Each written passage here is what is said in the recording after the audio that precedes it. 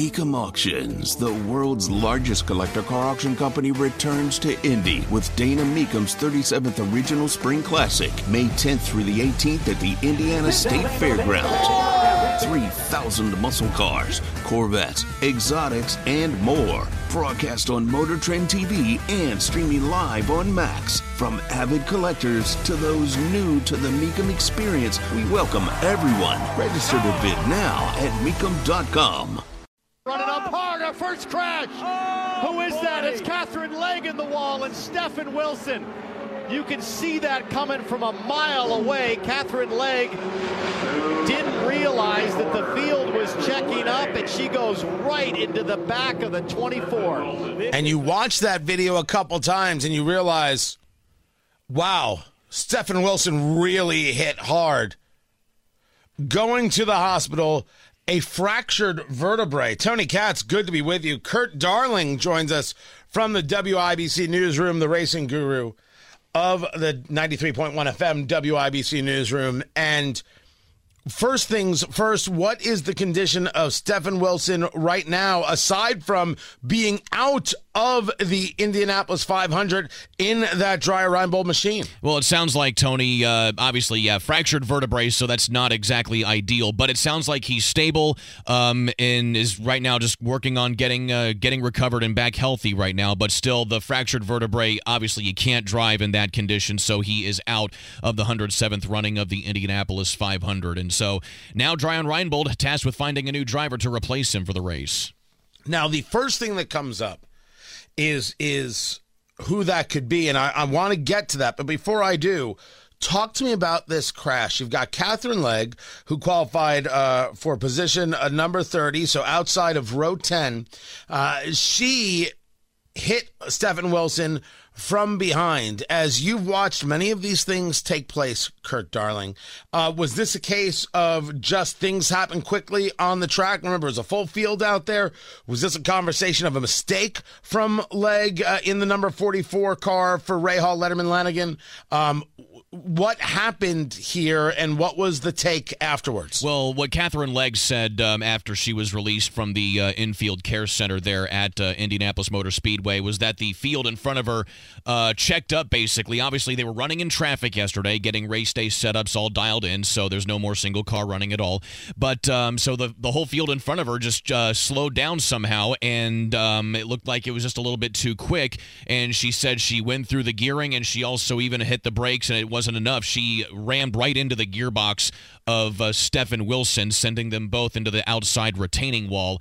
And it looked like, only speculation here, but I can only assume that the fractured vertebrae for Wilson probably happened when that collision from Legg coming from behind hit the back of his car. And so, because it was a back injury, but still, it was a pretty hard hit, nose first, right into the safer barrier there, exiting turn number 1 for Stefan Wilson. And basically, it destroyed the front of his car, so Dreyer-Reinbold's going to have to go to a backup car. But it was, so it was basically a little bit too much traffic out there, and it looked like Catherine Legg just kind of just didn't have enough time to react before hitting the back of Stefan Wilson. When you watch the video, talking to Kurt Darling from the 93.1 FM WIBC newsroom, it's almost as if Legg, if you had watched old episodes of Cops or seen those videos on Facebook, it's like she performed a pit maneuver, hitting him on the side, spinning him around, and at a very short distance,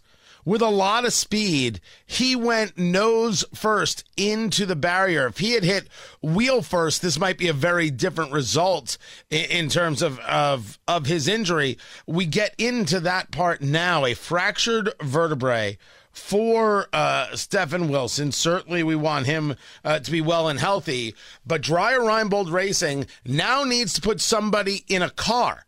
You're right about Catherine Legg's car. They're going to have to figure out what you do there. But now you look for a driver. Is this a driver from somebody already within the Dreyer Reinbold world, or is somebody making a call to Graham Rahal, who missed this race with Rahal Letterman Lanigan Racing, which had a driver that caused the accident, and could he get a call to be in a Dreyer Reinbold car? I mean, that's too Hollywood for words, but what are the possibilities here? Well, it's actually not outside the realm of possibility, Tony, for that to possibly happen. Now, the thing with Graham Rahal is the fact, first off, the Rahal Letterman Lanigan camp has to be okay with it, but also I would imagine so do Rahal's sponsors, United Rentals.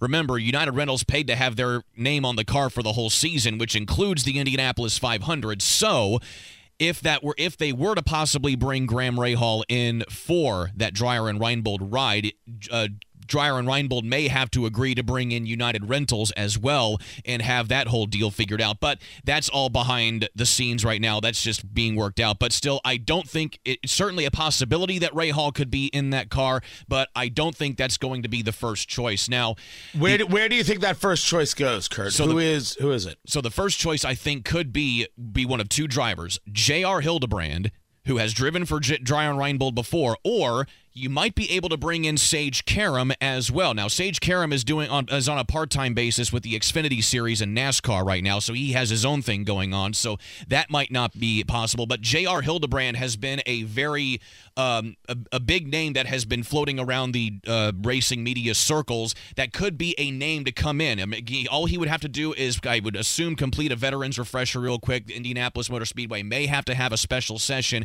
for him to get that done, which he could do no matter what. But still, J.R. Hildebrand, I think, seems like a viable candidate, but Dreyer and Reinbold still has yet to make that decision. We could have that announcement as sometime today, but we're kind of in a wait-and-see basis on that. Yeah, they don't have much time to come to that decision. And this brings up something that's kind of fascinating that people forget. It is not the driver that qualifies. Correct. It's the car that qualifies. Yes, right? Yes, that is correct, and that's something that a lot of people don't understand. That are just kind of just casually following it. Is that the driver doesn't qualify for the Indy 500? It is the car. So that means Rahal's. So in the conversation of Rahal, you cannot slide Rahal's car with Rahal Letterman Lanigan Racing into that into that spot for Stefan Wilson. You have to put a driver in Stefan Wilson's car in order for that driver to be in the race. And people forget that all the time, that it is possible that to replace the driver because it's about the car, even though it's the car that just got into the wreck. The rules of IndyCar, man. Something else. Something else indeed. Kurt Darling, I appreciate you taking the time.